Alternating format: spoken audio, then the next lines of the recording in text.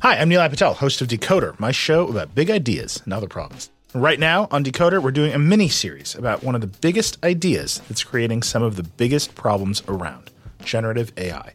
Our series dives deep into some of the most pressing issues surrounding generative AI, with expert Verge reporters covering the cutting-edge frontier of the industry. How could copyright lawsuits completely upend large language models and image generators? How big a problem is AI-generated misinformation for the 2024 election? And what kind of impact are AI chatbots having on human relationships? Decoder's AI series will help you understand what's going on, why, and where it might go from here. Tune in every Monday and Thursday for new episodes of Decoder, wherever you get your podcasts. Support for this episode comes from Viator.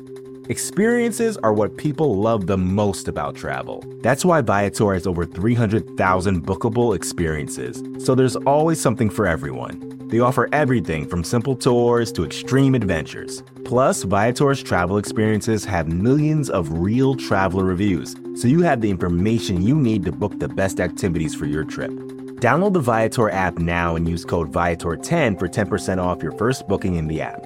One app, over 300,000 travel experiences you'll remember. Do more with Viator. You're listening to the Vox Media Podcast Network. Hey, we're live, pal. We are live. And thank you for joining us. Yes. Very live. So live. We are super live right now as UFC Vegas 39 has come to an end. Huge win for Marina Rodriguez, who got it done. And I know what a lot of people are thinking. These three dweebs sat there and they didn't give Marina Rodriguez a chance. They hyped that hype train, Mackenzie Dern, over the hills. Unbelievable. Don't true. feed the trolls. I'm feeding them. I'm pretty sure I picked Marina to win. We did. I think we all said that Marina was the better fighter, but if Mackenzie got it to the ground, it was going to be over shortly thereafter. And Mackenzie does get it to the ground in the second round, and Marina is in all sorts of trouble, and somehow she survives. She gets out of the round. Things were looking pretty bad, and then she bounces back and wins the next three rather convincingly. So great performance for Marina Rodriguez. I am Mike Heck. Jose Youngs is here. AK is here. UFC Vegas 39 post-fight show here on MMAfighting.com. AK, let us begin with you. Your thoughts, just, 10, 15 minutes or so after Marina Rodriguez's biggest win of her career. She looked great. She's a contender. She's a legitimate contender. I mean, I think after that performance, you can tell, I don't know if I want to say there's a big four at strawweight right now, but you could not tell me that she wouldn't have a competitive fight against Rose Namajunas, Zhang Weili, or Joanna Jędrzejczyk. She has shown nothing but how poised she is, how talented she is. Again, facing more hyped fighters than herself. She's come out on top. This is probably the biggest case of that. Obviously, this was very much the Mackenzie Dern show, as evidenced by our man, John Anik, possibly getting a little mixed up in his mind there. And at the end of the first round, going like, a great first round for the challenger. And he seemed to be referring to Marina Rodriguez. He immediately clarified after the commercial break he meant, underdog. But that's how much Mackenzie Dern was the A side of this fight. Is that switch in his head went off to immediately say challenger, like as if she was already a champion. But it is Marina Rodriguez who looks like she could be a future champion, at least more so than Mackenzie Dern tonight. Not that Mackenzie Dern can't, but clearly Rodriguez is a step above. Mike, you and I picked the wrong winner, but I think all three of us agreed how it would play out for the most part. At least I know I did in my predictions. I said if Dern wins, she gets it down first two rounds and submits her. She got her down, didn't get the finish, and then I said the last two rounds are going to be a real. Just not able to. Just has to find a way to get in there and get takedowns. She's got to find that's the next level of her game. Yes, she has to improve the striking a lot, but even before that, she's got to get some really strengthening that wrestling, because if she can still take people down, then that's that closes the striking gap a lot. Then the striking will come last. Right now, she doesn't even have the wrestling yet to get the fight to her strongest area. So a lot of areas that need to be filled, but it's not about Mackenzie Dern tonight. It is about Marina Rodriguez. Great performance, and she looks like a real contender. Yep. Big second round for Mackenzie. It was a very close. I think it was the fourth round. If there's probably another 10 or 15 seconds, don't know if Marina would have survived that. I mean, it was very close. Mackenzie was about to rip off that arm, but doesn't matter. that was then. There is no 10 or 15 extra seconds. There's only 5 minutes per round, and Marina Rodriguez won 4 minutes and 50 seconds of that round. So clear 10-9, clear victory. She's the better fighter. She moves on to bigger and better. Jose, do you feel, I don't know, vindicated? You picked Marina, but did anything really surprise you in this fight at all? Not really. Nothing surprised me what they brought to the table. It was the surprising lack of Mackenzie's ability to get the fight to the canvas. I remember when Chrome Gracie fought Cub Swanson, everyone was like, "Oh, Chrome Gracie, if this fight gets to the canvas, that's a wrap." But it's a matter of can he get it to the canvas, just because Cub Swanson is such an elite all-around fighter, and Cub Swanson is a much more well-rounded fighter than Marina Rodriguez. And obviously, we saw Chrome Gracie. That was like the big thing. He couldn't get the fight to the canvas. Mackenzie Dern at times got the fight to the canvas, but it felt like it was always Marina made a mistake and Mackenzie capitalized on it rather than implementing any sort of wrestling game to get the fight down and then implement her jiu-jitsu. And I remember that was a big knock on Damian Maia for a while. He was such a good jiu-jitsu practitioner, such a good jiu-jitsu player, but he couldn't get there. He couldn't get to the ground. Like we saw it against Anderson. He just tried and he couldn't. And then even he said in a few interviews that he actually took time to basically learn amateur wrestling, like not full-on wrestling, but like setups and takedowns and how to just shoot for these double legs to get it to the canvas. Like we saw it against like Carlos Condit where he just got to the canvas. That was a wrap. And I think Mackenzie Dern, her striking's obviously with Jason Perillo is always, it's not going to be on point, but it's always going to be there. She can learn the fundamentals. She can learn how to block. She can learn how to throw jabs and overhands and all this stuff. Her jiu-jitsu is always going to be there. She needs to learn offensive wrestling, how to get the fight to the canvas in order to implement her jiu-jitsu, or at least how to use her striking to set up any sort of judo type hip tosses or throws. Rose Namajunas does a very good job of that. Michelle Watterson has a very good hip toss too. So it was the lack of offensive wrestling for Mackenzie that surprised me, especially because we all said if the fight gets the canvas, that's a wrap.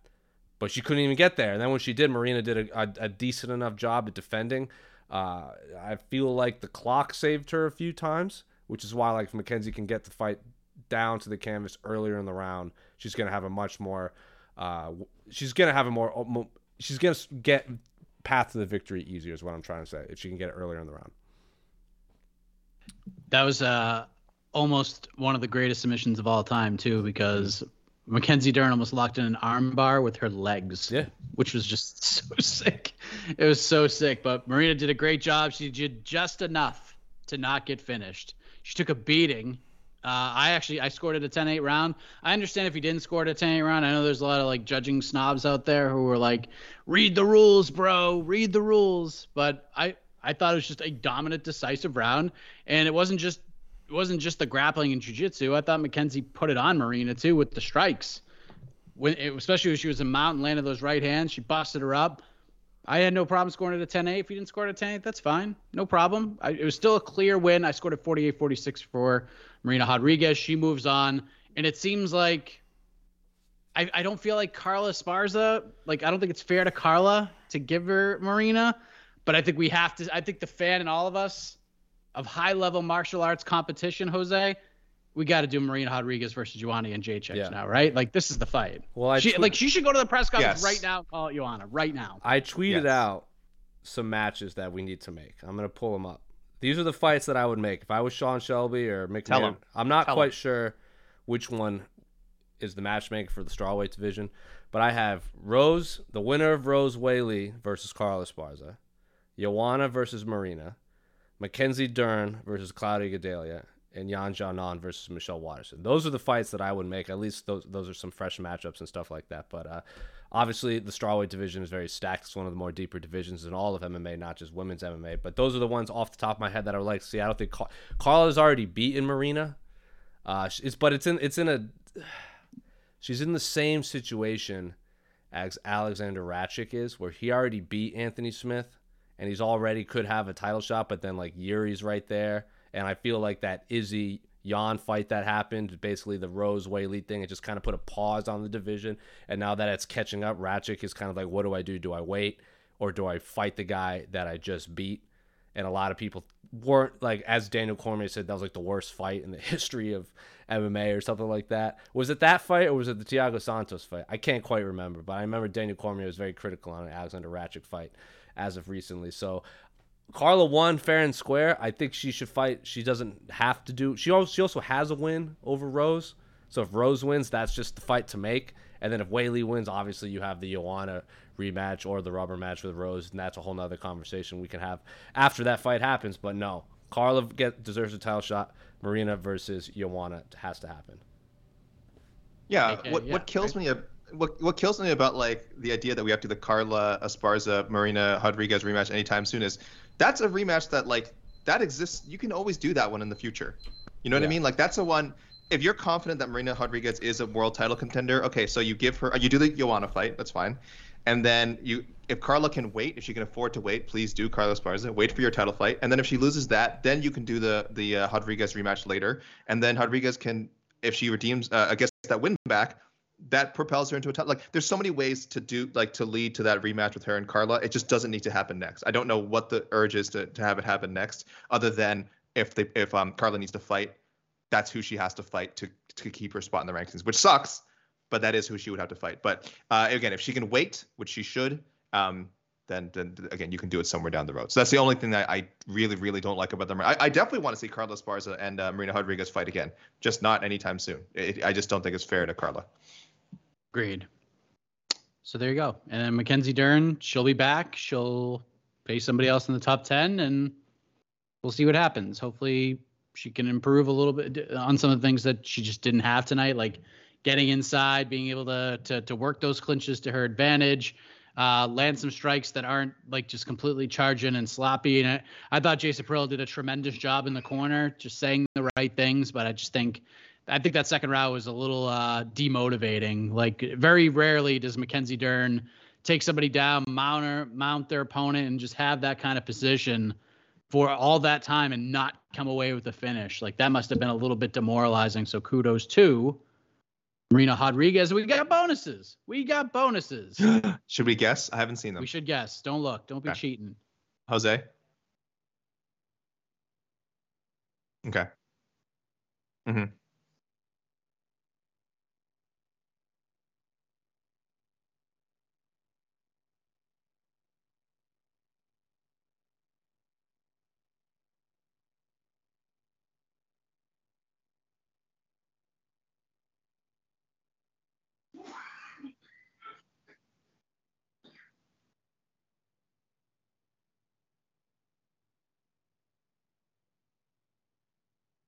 There is a fight of the night. Okay, I would go. People couldn't even hear me. My microphone got unplugged again, so I'm gonna say it again. That's Marina, so weird. How come we can hear you and they? Oh, it's different. Like it's plugged into different. It's just my microphone got unplugged. Sorry, guys. Go ahead. So I'm gonna say Marina, the main event. Marina Mackenzie would be my pick for fight of the night. And then just process of elimination. I would say Maria Agapova over Sabita Mazo, because that finish was just all kinds of bananas. Like, knocked her out and submitted her.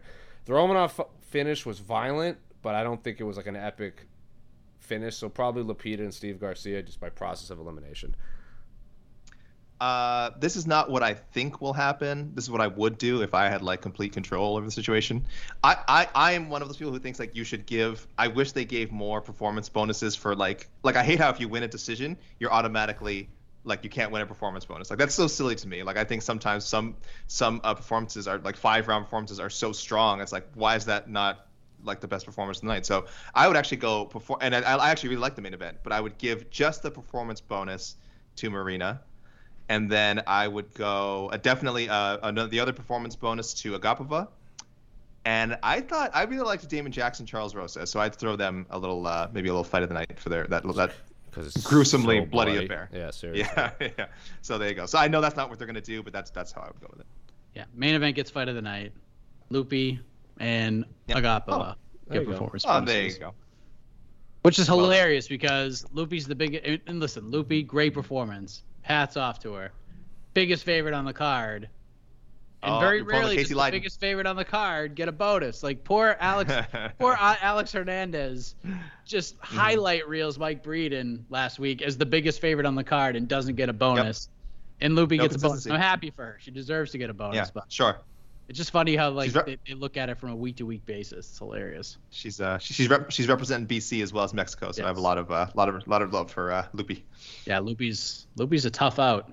She's gonna be a tough out with full training camps, that's for sure. And I think that this fight, at least for her, like I know the opponent was different, but I think in terms of like actual fight camps, this was the longest fight camp of her career by far. Like not even close. Most of her fights are on like less than a month's notice.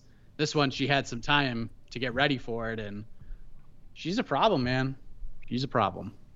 So good for her. Agapova, you knew she was getting a bonus, and then she's cutting ski promos. You got to make the Marina Moroz fight at this point. That is the fight to make. Yeah. I mean, I had that. I knew I didn't because I think we all said.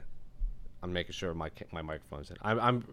I think we all said Sabina had the brighter future between these two, and I thought I can't remember what you guys picked. I thought Sabina, this was her fight to lose. Like I even tweeted. I said Agapova has the better future, but I thought she would lose. Okay. I thought Sabina had the brighter future and was going to win this fight. And I tweeted, like, man, did Maria Agapova prove me wrong. And like, I just think the Shayna Dobson fight was just fresh in my mind and all the stuff that happened between then and now. Yeah. And stuff. Yeah. So I think a lot of people were tweeting about that. But, man, that fight was bananas. And I remember saying all this. I'm like, well, if Maria wins, they'll just make the Marina Moroz fight. But that's irrelevant because she's not going to win. So she proved me wrong completely. Like, good on you, Maria Agapova. Yeah. Great performance, very violent performance. That knockout into the submission was insane. Yeah, it was knocked her out and submitted her all in like one fell swoop. It was crazy. Great performance. What a bounce back. I think her stock probably rose more than anybody's. And I think what I said was, I think like skill wise, I think Mazzo had the better upside. But I thought like from a star power perspective, Agapova had the higher ceiling. And now it looks like Agapova's got all those boxes checked off right now. So. Good win for her. By the way, as our pal Sean Al-Shadi just tweeted, Marina Rodriguez, I guess, is at post-fight or doing an interview or maybe on ESPN, said, "I really think that Carla was the one who should have been getting the title fight now and not Wei Li. I would much prefer to let her go fight for a title, maybe get that belt, and then we can do the rematch for the belt." So Marina Rodriguez is just hitting on all cylinders here. She's hitting on all cylinders. I hope there's a but I want to fight you on ENJ check and punch her in the face coming. Here's the next comment. She said, "Let's be honest. Joanna shouldn't even be ranked anymore because she's been out of action for so long." So I don't know if that's just some slander. Well, hold on. That's like some slander. I don't know if she's saying, or it's so slanderous that she's saying like she needs to fight someone else before fighting me. I don't know. But I like that kind of talk either way. I like that kind of talk. Someone has been reading the MMA fighting global rankings and has the same criteria. Obviously, everyone does. As we do. For the only rankings that matter. So she gets it. She shouldn't even be in the rankings. But what a way to try to welcome her back into the rankings.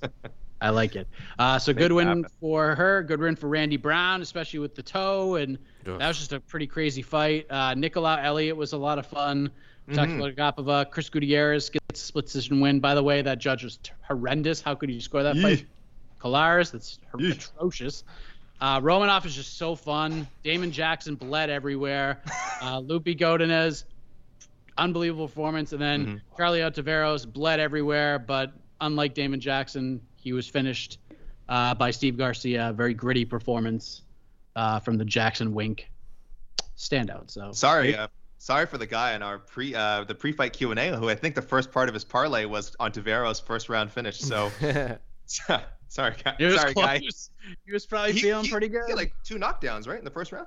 Yeah, it was almost 3. And I think for those who bet on Taveros for a first round KO, you probably were like a Yankees fan. Giancarlo Stanton hit a ball off the green monster in Fenway for a long single. That's you know what we call those, Mike? Those hits? A Stantonian. Stantonian home run. Oh, wow. I'm into that. You guys went the Yankees. To the Yankee radio voice call on that play 1,000 times, and it's tremendous.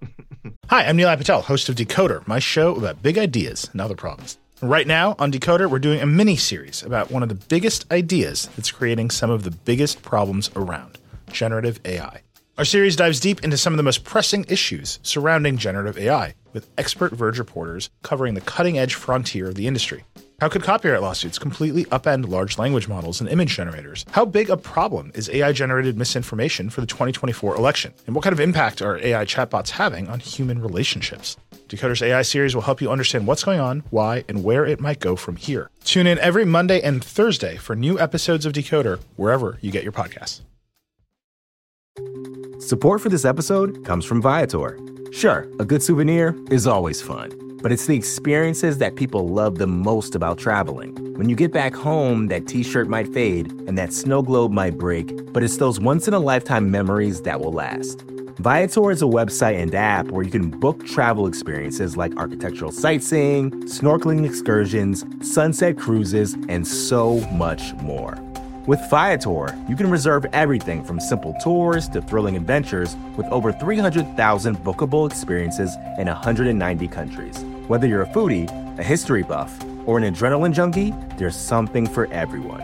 Plus, Viator's travel experiences have millions of real traveler reviews, so you can have the information you need to book the best activities for your trip. When you book a travel experience with Viator, there's always flexibility and support with free cancellation, payment options, and 24/7 service. Make memories that will last forever with Viator. Download the Viator app now and use code Viator10 for 10% off your first booking in the app. One app, over 300,000 travel experiences you'll remember. Do more with Viator. What are the peeps saying? By the way, while we're pulling up peep questions, this 9-fight card, amazing. Amazing. I feel so good. Take notes. I feel so good. I might meet my family out for a little while to like have some fun a little bit before the Wilder Fury fight. It started at 2 p.m. Eastern, 11 a.m. Pacific, and it was only 9 fights. I tweeted this. I tweeted normalized fights that are 10 cards or less. What is the, especially now if it's on, like this was all on ESPN Plus, right? Yes. This is all on ESPN Plus, not on TV. So the length doesn't matter. It's not like I understand when they used to have like, oh, this is a fight night. It's all on ESPN2, ESPN. It's like, oh, how great it is for ESPN to get like 7 hours of programming, like a 7-hour block of UFC programming, like a guaranteed audience. Like that makes sense. I understand that. If it's a streaming only card, why do you care why should we as fans care whether it's 12 fights, 14 fights? Like you should want a little bit more of a brisk viewing, which is what this card was. I think I don't think there was like a terrible fight on the card. No, I think every fight was like compelling in some way.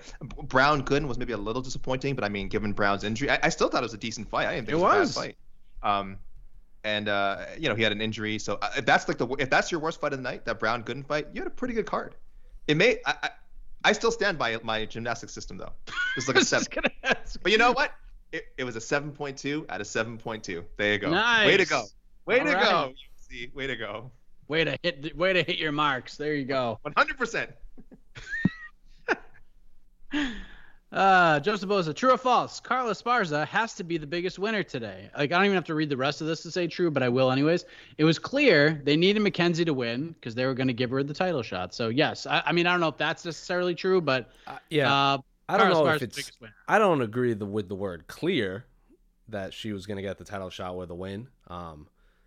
I would say it would have been unsurprising if they gave Mackenzie Dern the title shot, but I just think that's because people are a little jaded on the word deserving or not. But I still think I'm still in the boat that if Mackenzie Dern had won, Carla still would have gotten the title shot. If anything, they would have made Carla versus Mackenzie for a number one contender. I don't think Mackenzie would have skipped the queue, but it wouldn't have surprised me. If she had gotten the submission in the second round, there's a very good chance she was going to jump the queue.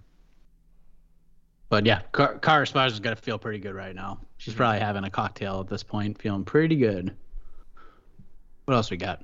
Scott McCrae, the UFC can't make Agapova Moroz quick enough. Looking forward to this one. Hopefully Agapova got $50K for her performance. She sure did. Well done. That was amazing. And then maybe the scariest promo ever with the smile and so nice. Like that's a scary woman. Really disappointed in Dern. She looks like she's regressed. She got the girl to the cage, and instead of grabbing her, Dern put her head down, closed her eyes, and threw loopy punches.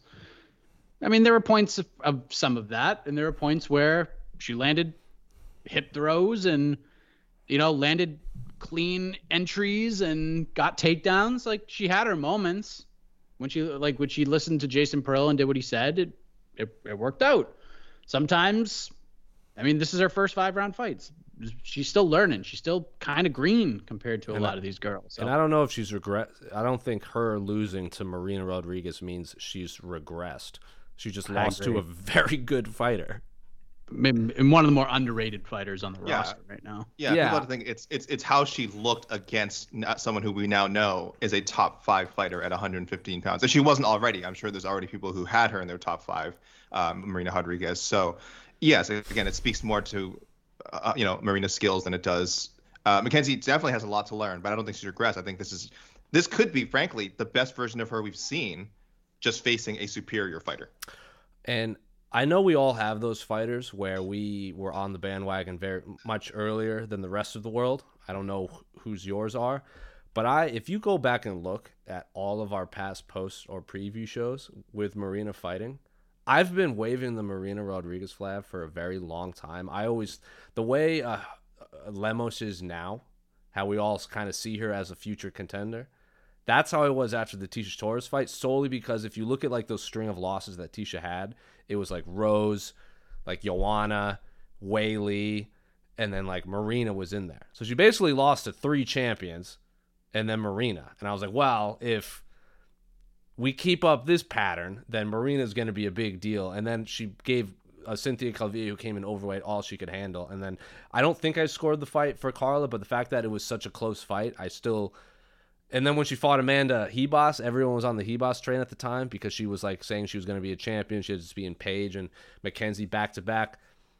Marina is a monster. I don't know if she'll ever become a champion, but she will be perennially in the top 5, I think, until she decides she doesn't want to fight anymore. Yeah, I'm with you. She's only going to get better, too, so let's slow our rolls a little bit. Ooh. Couple questions on Tim Elliott. Do you guys think Tim Elliott won the fight? Clearly lost the third. I had Elliott on my bets. Just curious what you guys thought. I thought Nicolau won the fight. I thought Elliott won the first, and I thought Nicolau won the next. I saw a lot of tweets saying that a lot of people seem to think Tim Elliott should have won because Nicolau got the takedown at the end, but didn't do anything with it. So maybe Tim Elliott was trying to get up or showing some sort of offense off his back, and Nicolau was trying to just ride it out. So I think people were maybe upset at that. But I saw there's a few comments in our YouTube section about Tim Elliott and like in that fight in general. I think muted. I don't think Tim Elliott was trying to do that much from his back in the third round. I think the fight was super duper close to that point before the takedown. I thought the takedown was like the one that just kind of teetered it over. Like it was a super close fight, super fun to watch. I would have loved to have seen 2 more rounds between those two guys. Like I wish there was like a button that like one of the judges could push, like it's American Idol or like America's Got Talent, and it's just like an automatic 2 more rounds. Like we just want to see a 3-round fight, get 2 more rounds. That would have been the one I would want to see. But they can only use it once a fight. Once. One card, once a card. Yep. That would be the one. That would have been the one to use it on. I think Tim Elliott is so talented, and I think having James Krause in his ear is such a big thing. Sometimes, and I love Tim a lot. He's one of my favorite guys to interview in the sport right now. Tristan Gordat. Yep, he plays around a little too much. He feels himself a little too much. And I dig that about him at times, but I think that was a detriment tonight. I think that's what cost him this fight. Tim Elliott, live your life. But man, yeah, he was balancing on one leg, flicking out front kicks like he was like Jean-Claude Van Damme. It was wild. I mean, and some of them were landing. So if you're Tim Elliott, you're like, I'm scoring right now. Like we see it as goofing off. We see it as like, oh, well, he's playing around too much. But a lot of those kind of weird techniques were landing, or at least were clearly throwing Nicolau out of his rhythm. Nicolau is a very disciplined, patient fighter, a very smart fighter for a guy his age. And I do think Tim Elliott was throwing him off, and I think this is why people thought it was such a close fight and might have gone the other way, because there were times when it felt like he was playing to Elliott's game. However, it did seem like he was landing. He was more accurate. It seemed like he was timing his shots well. So I also saw it for Nicolau. But thank you, Ben. Yeah, Ben in the comments saying that Tim wasn't doing much in that third round. Yeah, I didn't think so either.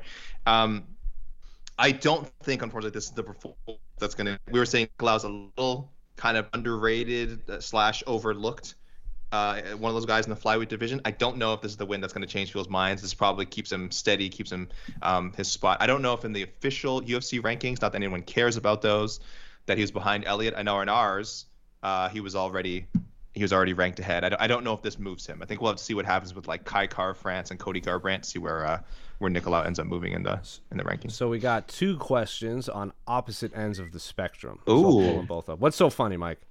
Dueling King Kong questions. I love it. I Wow. love this. This is great.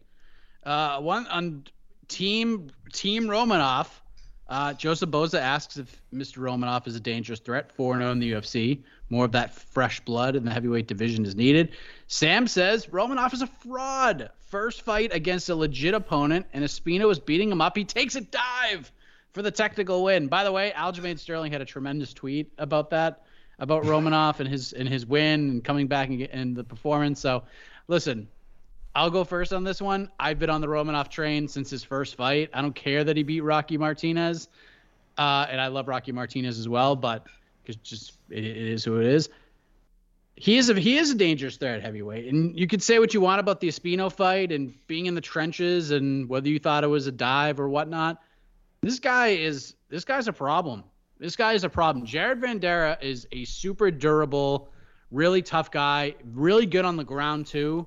And Romanov just chucked him around like it was nothing. And we thought he was starting to fade. And I think Vandeera's game plan in this fight was like, I'm just going to let this dude suplex me for the first 5 minutes. I'm just going to let him belly to back suplex me over and over again. Let's get tired. And then Romanov somehow just didn't really slow down all that much and just got better, got him mounted, just beat him up. It's a dangerous man. I think if you can't take this man to the 3rd round, if you can't get to the 3rd round, you're not. It's going to be a really hard night for you. So, yeah, I think he is a dangerous threat. He's he's 15-0 now. Something like that. 15-0. I do want to see the Espino fight again. I'd like to see him run that one back. Yeah, I think because Romanov is on that is young enough that a loss wouldn't derail his I guess it's the heavyweight division, so string together a few wins in general, you're going to be in the top 10. We'll see. But I think Romanov is young enough that a loss won't be a massive dump. What's this face you got, Mike? He's going to be 31 in December. Yeah. That's frightening. He's young enough. So and scary. Espino is closer to 40, so I would like to, because he's not getting younger. His time to surge for the title is now, so I would like to see him run that back. Because he was doing well against, he's the only one that's given Romanov any sort of problem in the grappling department. So I would like to see him run that back.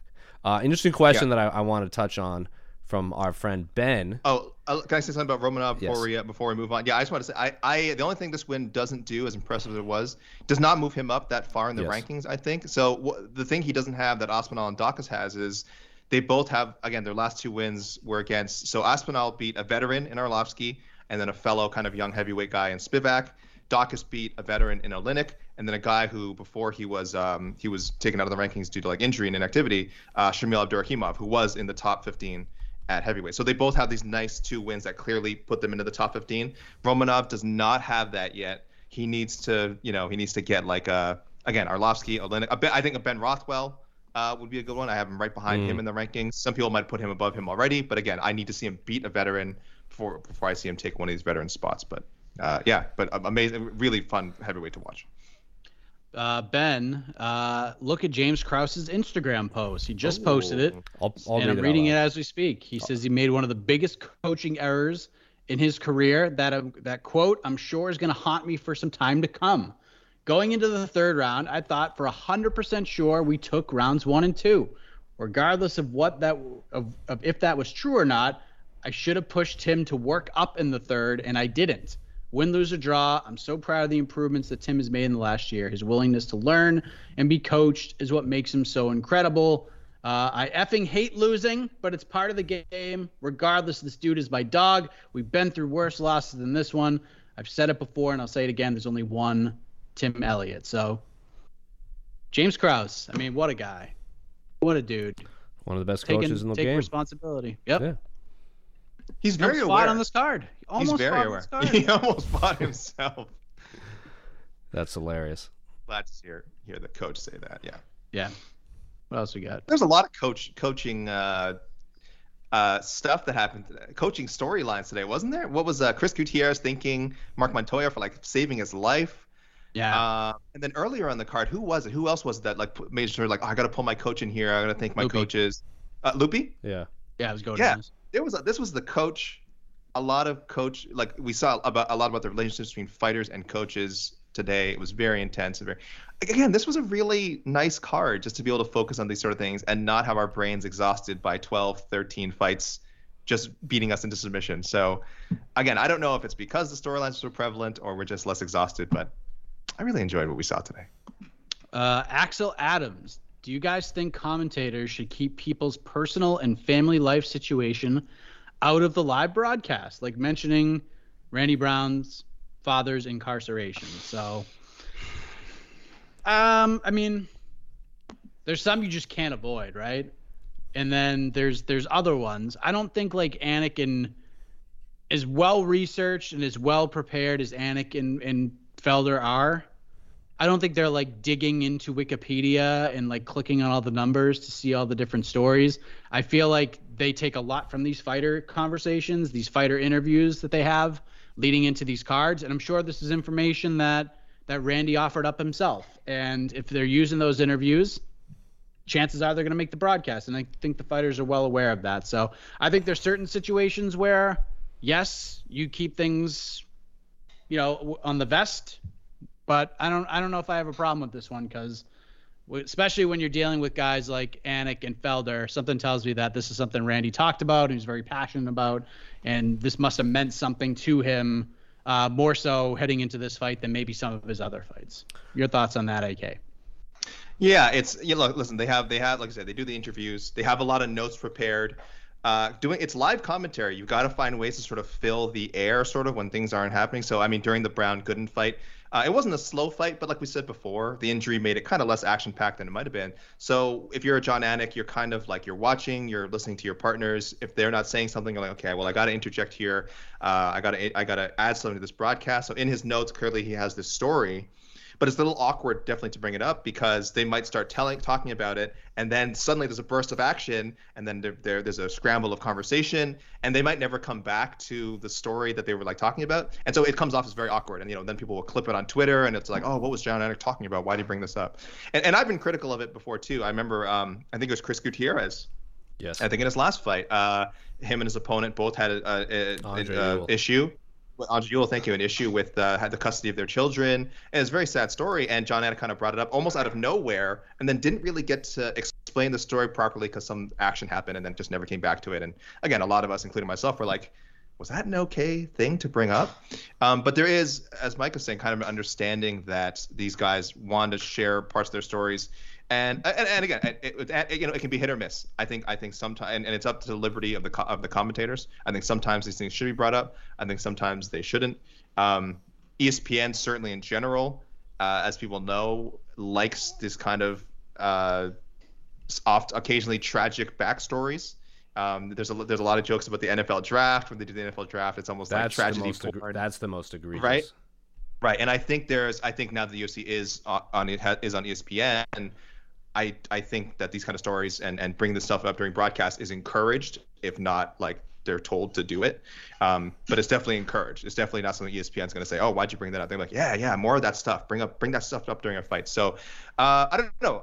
I think some people really like it and appreciate it, but I understand others who are like, I just want to watch the fight and I just want to know surface level things about the fighters and not kind of these, these parts of their background that seem like something like I wouldn't want brought up, but it's different for everyone. So, it's a good question.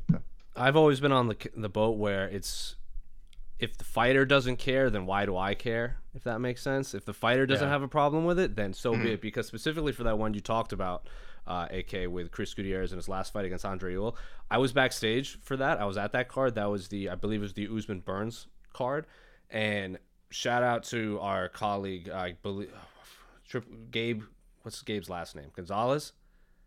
Gabe Gonzalez, Miami News. He straight up asked Chris Gutierrez, like, do you have a problem with them talking about this? And he said, I don't have a problem with it. Because they brought up on because it was both of them. And he's like, it's part of the story.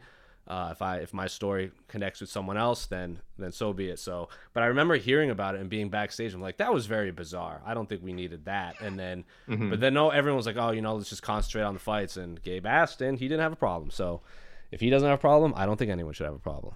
Anyway. Yeah, I've done some pretty heavy interviews in the past with Chris Gutierrez. Yeah, talking about that. They're very easy to find.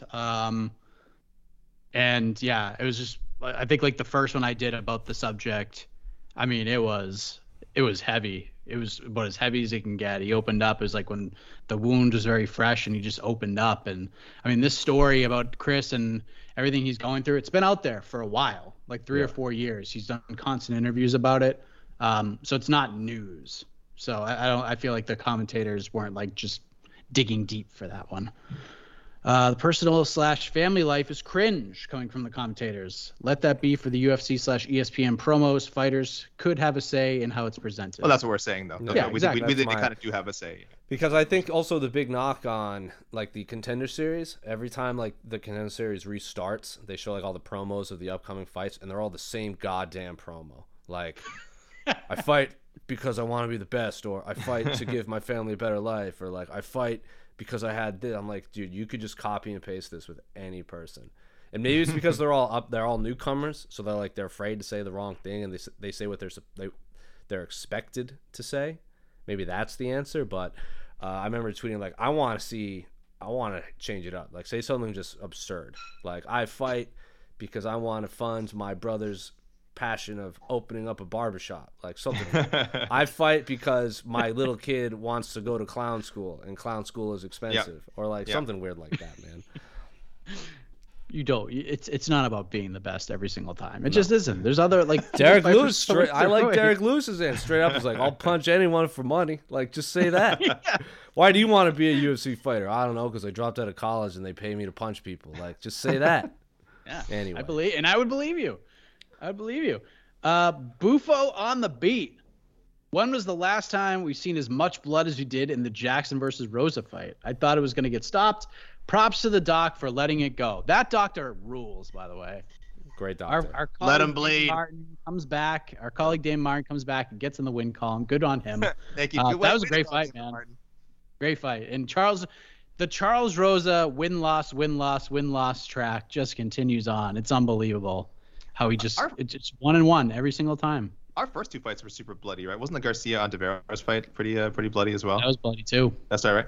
Hey, look, the sponsor, that video game sponsor, Back for Blood, you better send some extra money these guys' way, because I thought it was Back Blood 4. No, it is Back for Blood, not Back Blood number 4. There's not a franchise called Back Blood. It's not the fourth game in that series. No, it's Back 4 Blood. I thought it looked so cool, like having that, like the ad itself was there and was just covered like by actual human blood. So please, I know. Well, none of these guys got a bonus, right?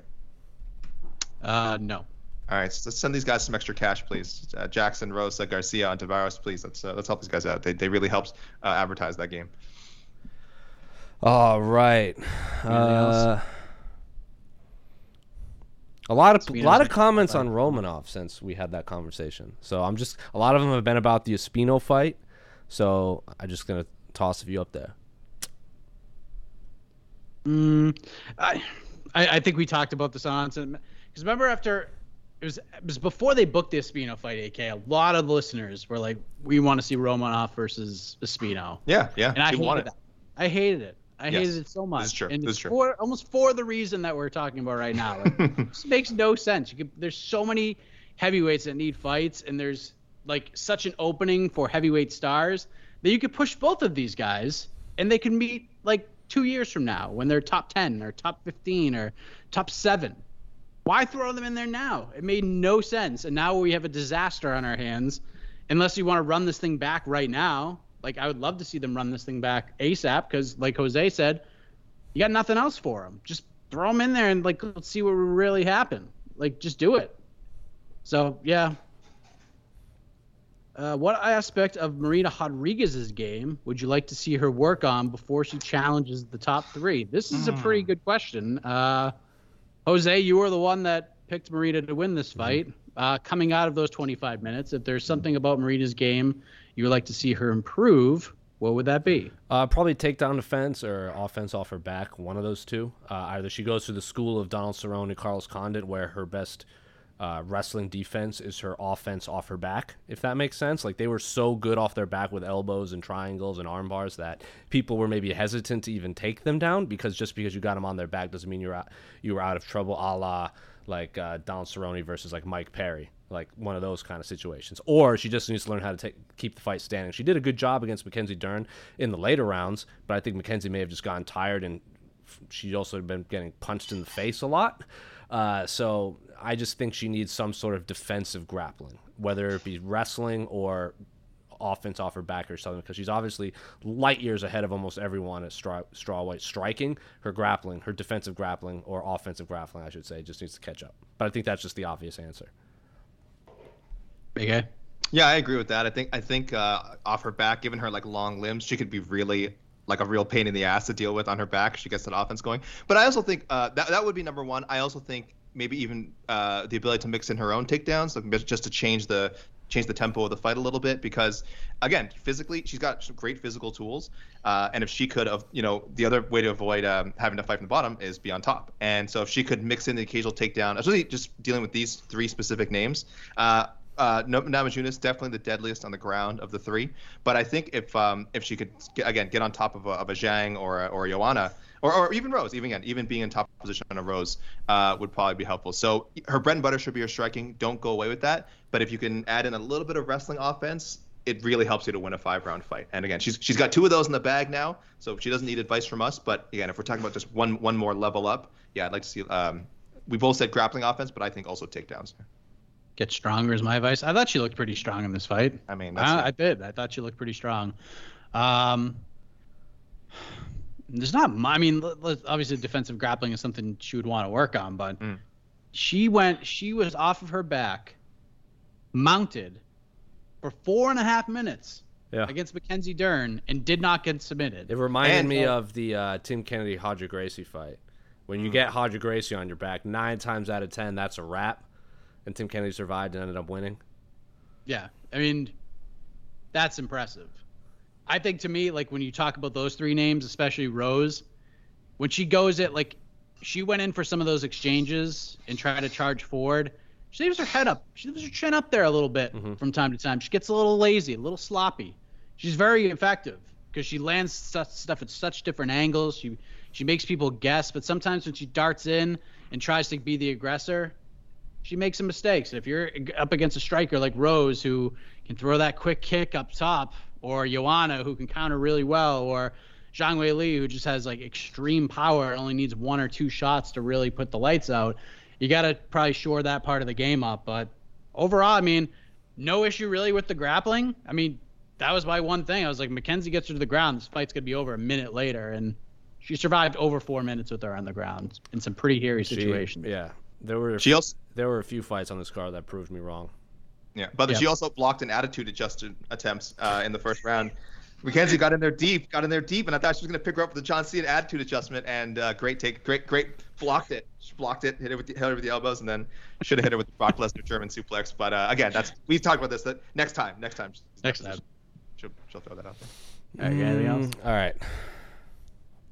I only caught the main event in a random prelim fight. Any standouts?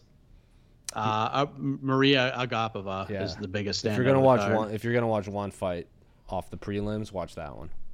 Yeah, that fight was awesome. Well, Agapova was on the main card. Yep, that's right. Yeah, the undercard you meant. Yes. Yeah, any undercard, anything besides. Okay, yeah. All right. Yeah. Take one more. One more. The best. We're gonna take 2 more because 2 more. One of them is. Well, Wilder wear. Our pal. I would if I was him. We're gonna take 2 more because this individual has asked this question 3 times and it's specifically for Mike. Hold on, I just want to say our pal Jessica Crystal Crew tweeted out earlier that Wilder's going to come out in the Jake Paul robot suit. That's going to be his. Wilder's wearing 60 pounds of armor tonight, no doubt about it. Keep getting those things listed that could be to your detriment in this fight when you probably will lose. Shiny your head.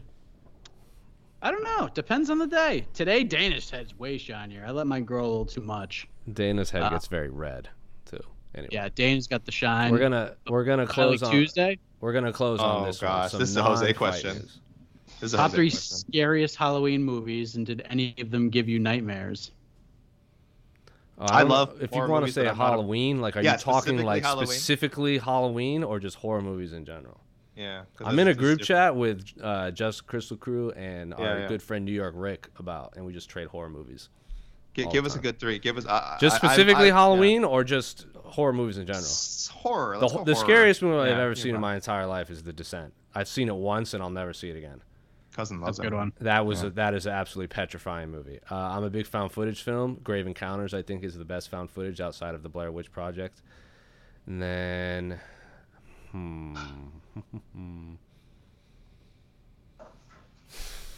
I don't know. Friday the 13th 1 is really good. I'm a big Exorcist fan too. Yeah. Like the Yeah, original Exorcist. that was ahead of its time. The original Halloween was ahead of its time. Yeah. And I'm very excited for Halloween Kills on Friday. Yeah. Very excited. All right.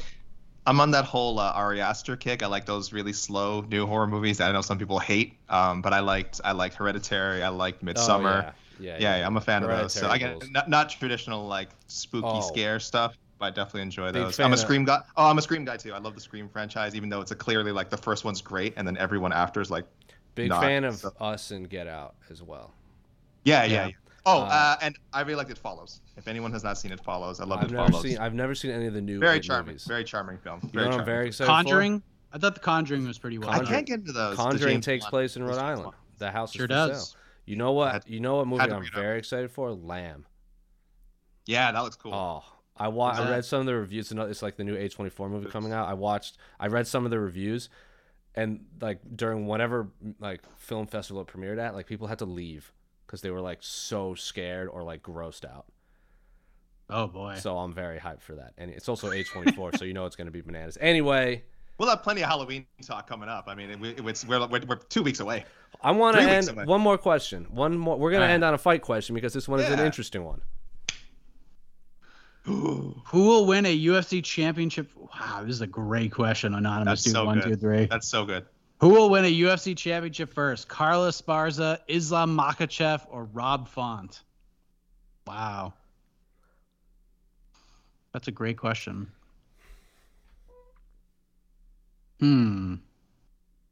For our podcast listeners, we're just thinking. By the way, we're having a I moment. think it's Give us a moment of silent reflection. I will You say- should be doing the same. I think it's Islam.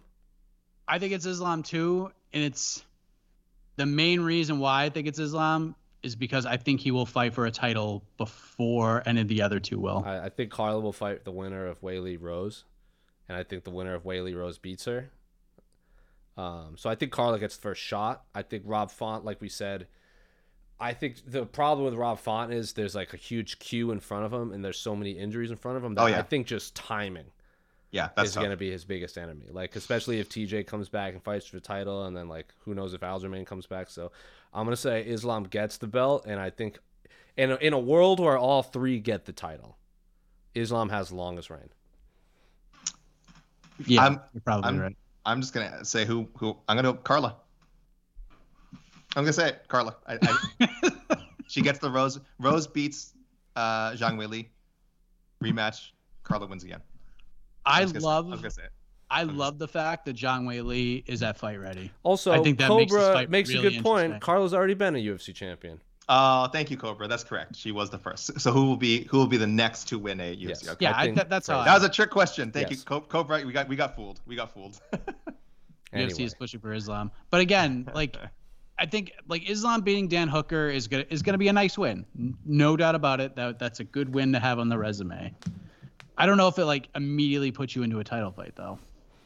He's gonna have to get one more win, and who the hell in the top 5 is gonna want to fight Islam? Islam's gonna beat Dan Hooker, and then he's gonna fight Tony Ferguson and beat Tony Ferguson, and then he'll probably fight Beneil Dariush, and then or get the title shot because Beneil Dariush has done enough to get the title to get at least a number 1 contender fight. He just had his first kid. I don't know if it's a daughter or a son, so apologies to the Dariush family. So he said he wanted to come back probably early 2021 anyway. So, but anyway, lightweight rules. Dariush, but yeah. I think Islam is the man. and he has the Habib factor. Like if they keep going back to Abu Dhabi, or if they hold another event in Russia anytime soon, because Bellator is going to Russia, why can't the UFC go to Russia in the future? That happens. Why would you not want Islam at least fighting in the number one contender fight? Mm-hmm. I agree. And who knows if Dustin Poirier beats Charles Oliveira? Who knows? Don't even say it. Don't even. Doors are wide open. No, listen. Doors are wide open. I thought you were about to say. He can fight anybody he wants. He can literally fight anybody he wants. He can go fight Conor. He can go fight Nate. He can go fight anybody he wants. He doesn't even have to fight at 55. Nate's not fighting for Dustin Poirier for the title anytime soon. No, I'm not saying that. I'm saying Dustin will just be like, screw it. I'm going to go up to 170 and fight Nate for $2 million. I don't think or more. Way more. I don't think they do that. Why wouldn't they? Because Nate Diaz has one fight left on his contract, and they want it to be the Conor fight. They're gonna wait that long though. Yeah, Nate Diaz has been on longer. That's true. I'm also been on the train that Nate Diaz wants to fight Vicente Luque, wrap it up, and then go fight Conor outside the UFC and make a ton of money. It's possible as well. This is conversations that just kind of spur off of an event. You never know. And that's the beauty of a 9-fight card. We have all the time in the world. It's only 808. Islam has to fight Dan Hooker. Have fun with that. That's a tough fight. Oh, that's true. That's a very tough fight. Rob Font has to fight freaking Jose Aldo. Have fun with that, man. Like all those fights, I favor Islam and Rob, but those fights, you're gonna get hurt. Carla. This is why I picked Carla. She's getting a title fight soon. She's gonna win. All right. If Zhang wins though, then she ain't getting a title fight soon. All right. Anyway, we'll close it out. Now people are just talking about who's gonna get the shot. That's a great question. Maybe we'll answer that on BTL. That'll be like the final question. We'll just throw out random names on who will get a title first. So, all right, we're out of here. We have more guys. Sports ahead. So keep it locked. MMAfighting.com. We have all your coverage, results, anything you can find in regards to Tyson Fury versus Deontay Wilder 3. That fight is going down in a few hours, but the card is going on now, at least the prelim, so you can follow along with the results and all that good stuff over at MMAfighting.com. But until then, Jose Youngs for Alex K. Lee. AK, my best friend, I'll see you tomorrow morning. We'll talk matchmaking with on to the next one. I am Mike Heck. Enjoy the rest of the night, everybody.